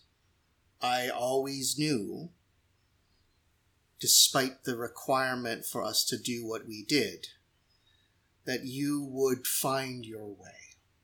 And you have, of course, proven me right. Yes. I've never been one to worry about you, Cassandra. Thank you. I think you know your own mind, and I think you know your own heart. Yes. And right now that is telling me to find Tycho. Because he should have arrived with me. Not if he wished to go somewhere else. True.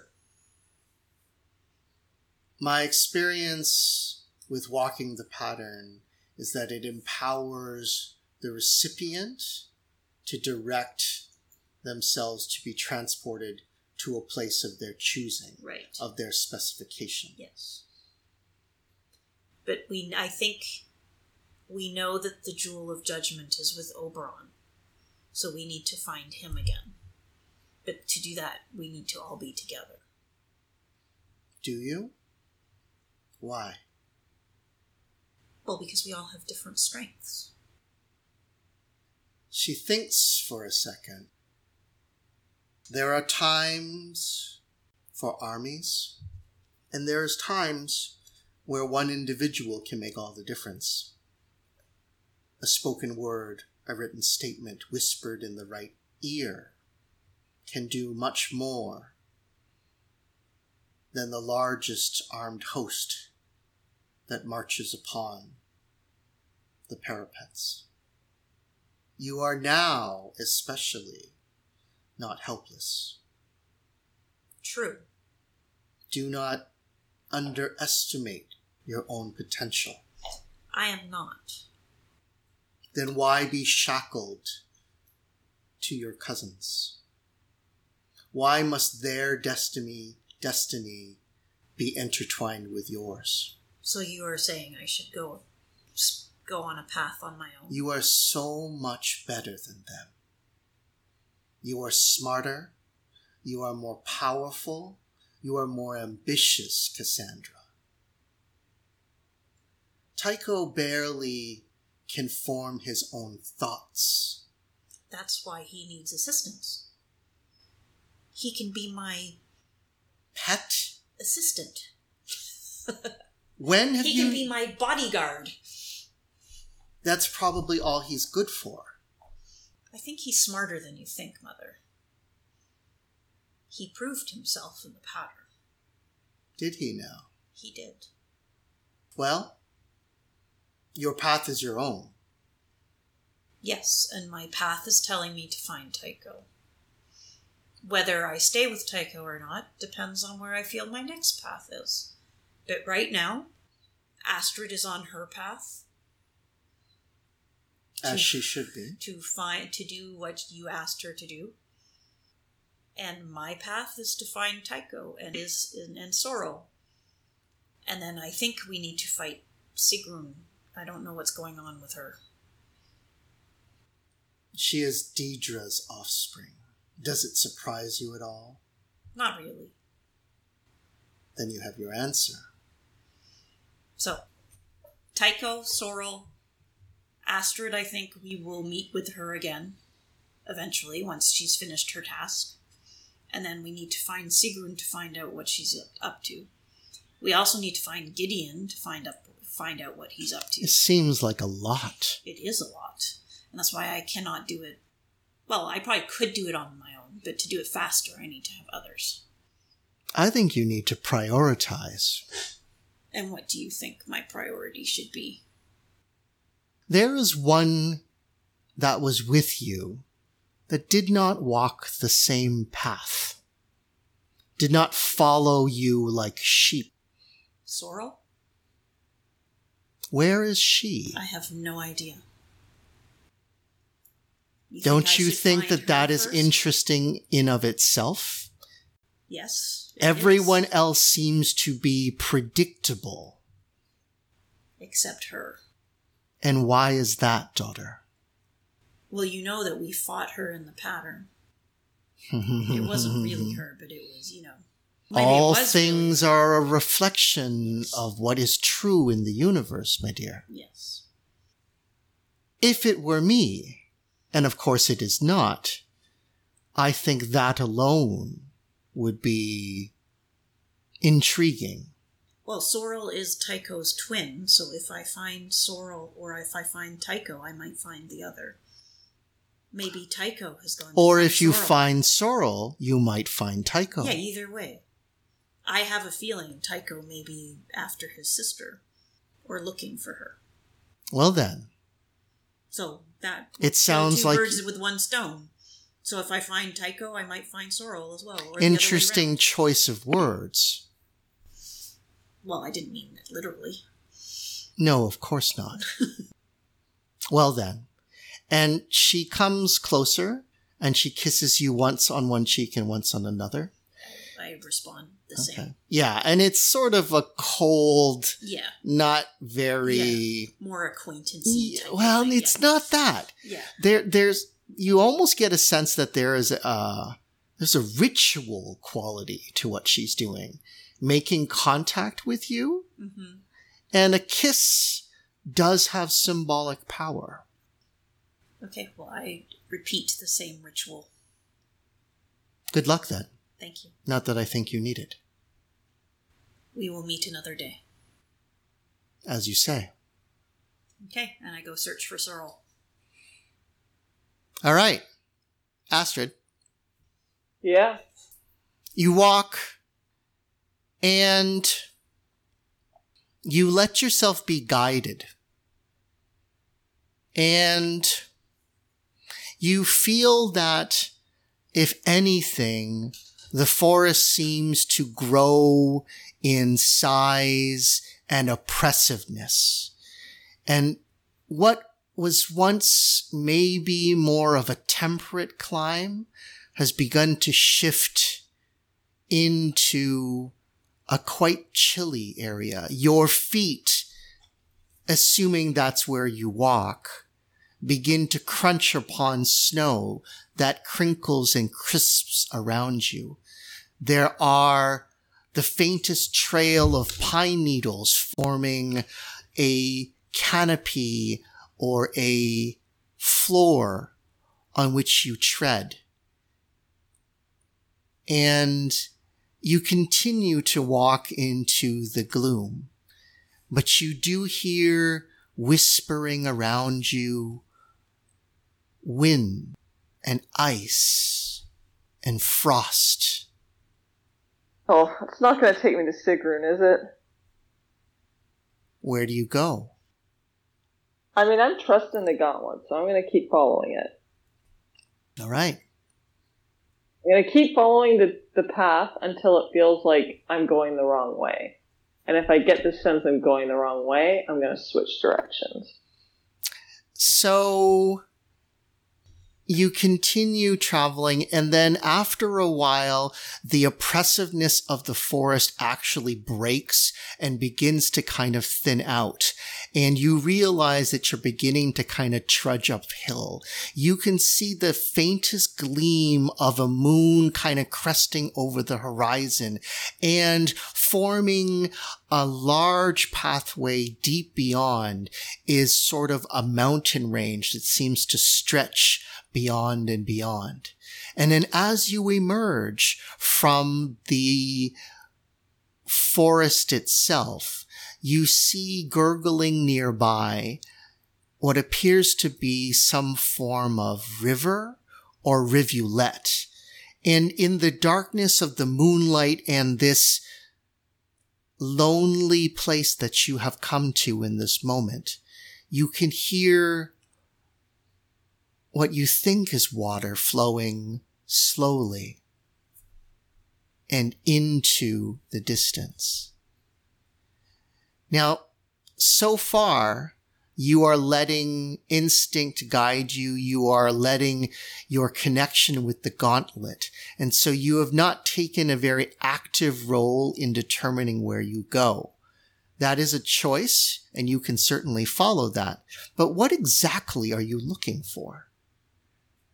I mean, I'm going to push against the idea that I'm not being active. Like, I'm not just, it's not like I'm just meditating, but I'm trying to pay attention to my senses and my sensations and be less about my intellect and less about my head and more about my gut.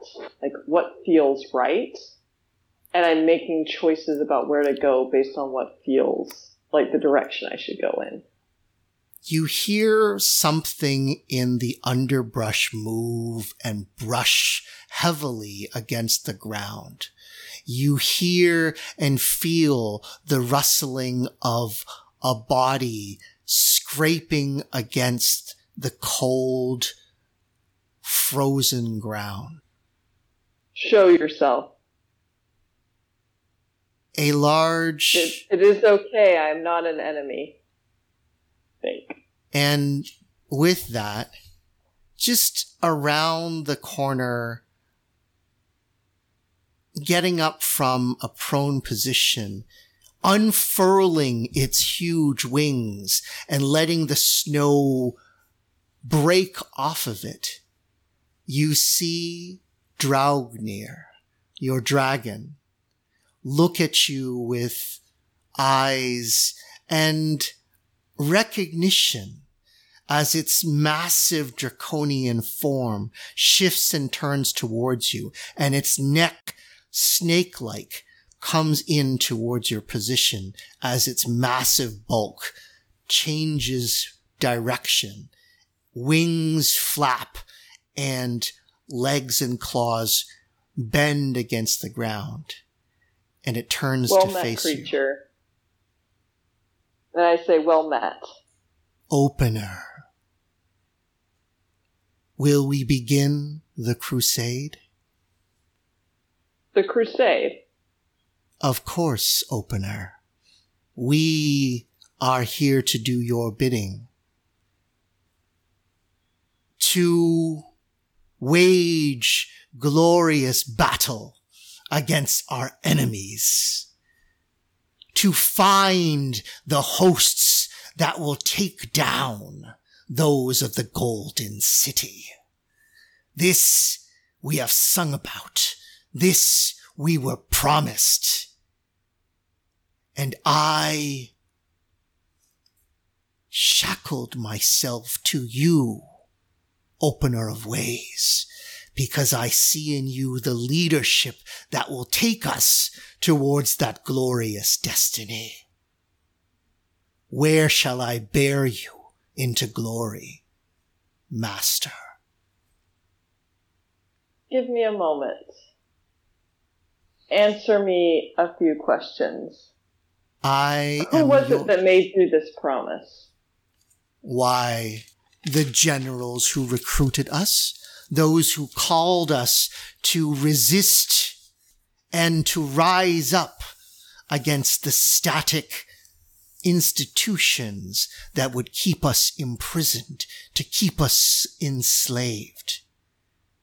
How dare they impose their will upon us, beings that embrace freedom, that walk in the light and dance in the shadows. We could not be possible without knowing that we strove against such immutability. Do you ever cross an opener who went by the name of Elaine?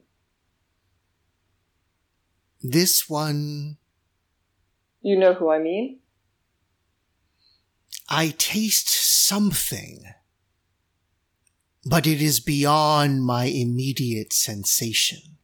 Perhaps I am too closely linked to you. I smell your presence. I smell your potential. And that is why I am here. I know it and feel it in this moment. This other one, he has no sway over me. He has something I want. So I will say, okay, this is what Astrid's going to do. So Astrid will look at Dragonir right in the eyes she can see. Mm-hmm.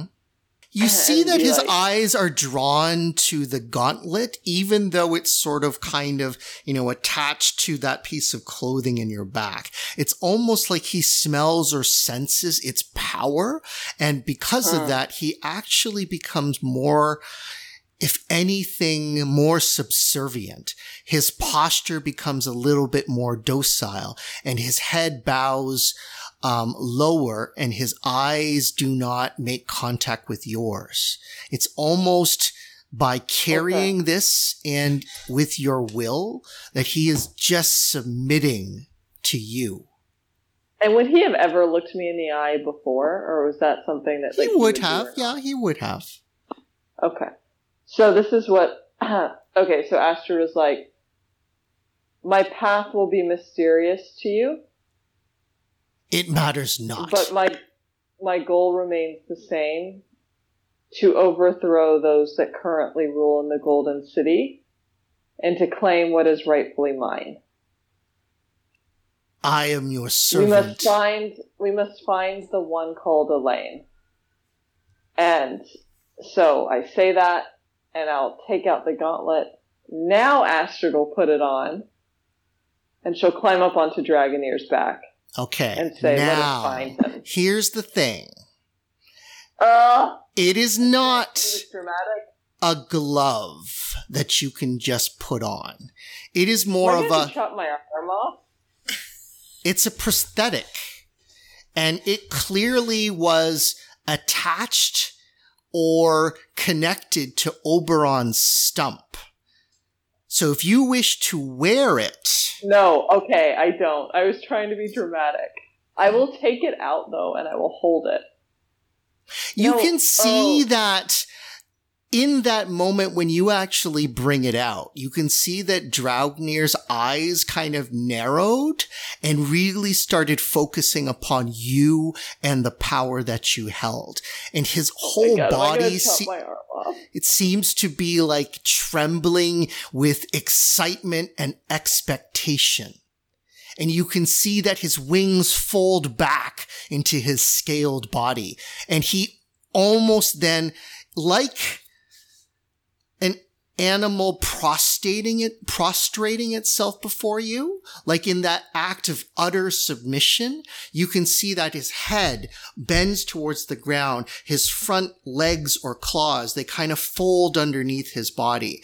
And he is like, this is a massive reptilian creature, right? And there is no reason why you, essentially a human-sized individual, should be receiving this type of submissive behavior from what could be an incredibly powerful and dominant creature. And yet it seems to be doing just that. Yeah. What do you do? Oh my god, are you telling me I should chop my arm off and wear this thing? I'm so confused. It's up to you. The gauntlet glows and pulses. And do I have a sense of, like, if I want to tap into its power, do I have a sense that I'm going to have to, like, chop my arm off and have a stub? That clearly is the implication from Oberon's, its connection with Oberon. Again, it is not a glove in which you can put it on. It's a prosthetic. It's a prosthetic. So if you do wish to do that, that is always an option. Well, Astrid has decided to take Fiona's advice about being active to the extreme. Oh, alright, she's gonna do what she has to do. She's like, I'm gonna wear this. I'm gonna go find Elaine. I'm gonna get the Eye of Oberon. And I'm gonna go to Amber. With my cousins. Draupnir opens his maw. You see the razor-sharp fangs that kind of cycle in beneath. Can he burn it off or something? And he looks at you, and his tongue seems to pass, licking the edges, and you can see saliva dripping greedily below. And as the saliva sort of drops towards the ground, they hiss with a heat and an acid that seems to dissolve the snow itself. Command me, opener. That's ready. I need to wear the gauntlet. Speak. Say your wish. I am yours to command.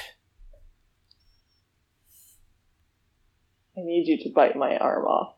Right here. Pain lances into your arm. Stars explode in your head. And you fade into darkness.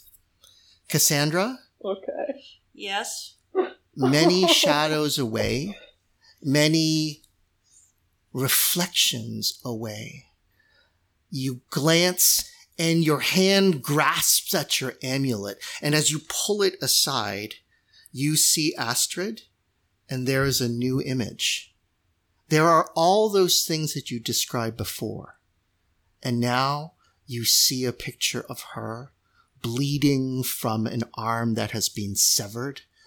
A massive dragon that is holding the bloodied arm inside its mouth, spitting and dripping acid that burns into the ground. And you can see Acid fall over, unconscious, her eyes rolling up into her head as she screams. And you can see that mouth in pain, in agony, in permanence, almost reflect 1, 2, 3, 4 images that just go into the various facets and become dominant. Those other ones that you saw before, her fighting Astrid, her being dejected, her, being confident or whatever, they almost kind of whirl off to the side, and the primary facets all become this focus of that one image of her falling and falling and falling towards the ground as the dragon raises its maw into the heavens, gulps once, and then you can see her arm disappear into her gullet. And with that, we're going to call it a night. Oh. Yay! All right, I'm just going to put in the chat, Astrid has one arm now. That would be the teaser. Oh, I freaking love it. Oh. You feel like Astrid has a low wisdom score? Yeah, I would agree. Man, I missed everybody else, man. Like, it was great. It was really good to have you guys on just a It allowed us to focus on ourselves. It was cool. I just wish that I had more time with Leah. Well, but she can't help it if she has internet issues. Because it was getting cool with her, too. I know. Anyways. Oh, man. I feel like Leah's arc is, the most interesting. I don't know, man. I think you have just done a deal with the devil. Oh, that was fun. Okay, and so, Katie, you said for August you're sort of not available, right? So you wouldn't be participating in the next one, right? Okay.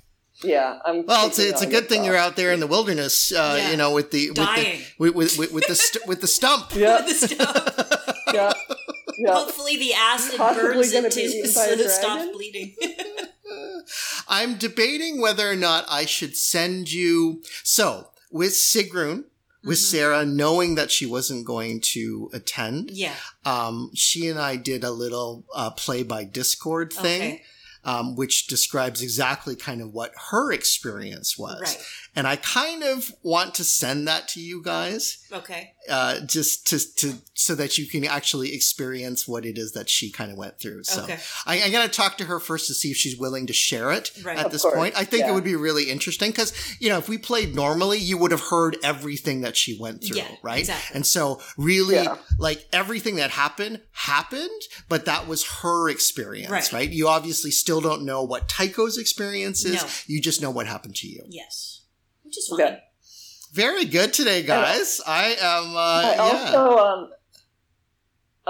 also, it's like that time when Fiona's telling Cassandra, you're better than everyone else, just go off on your own. I feel like I wanted to say, our characters probably all think that, but we like each other. Yeah, I know. That was good, guys. Okay, thanks a lot. We'll see you. And if we're always separate, it makes it more difficult. Oh, no. I'm just playing the game, man. Yeah, I know. All right. Talk to you guys later. Thanks a lot, Katie. That was awesome. Thanks, Katie. All right.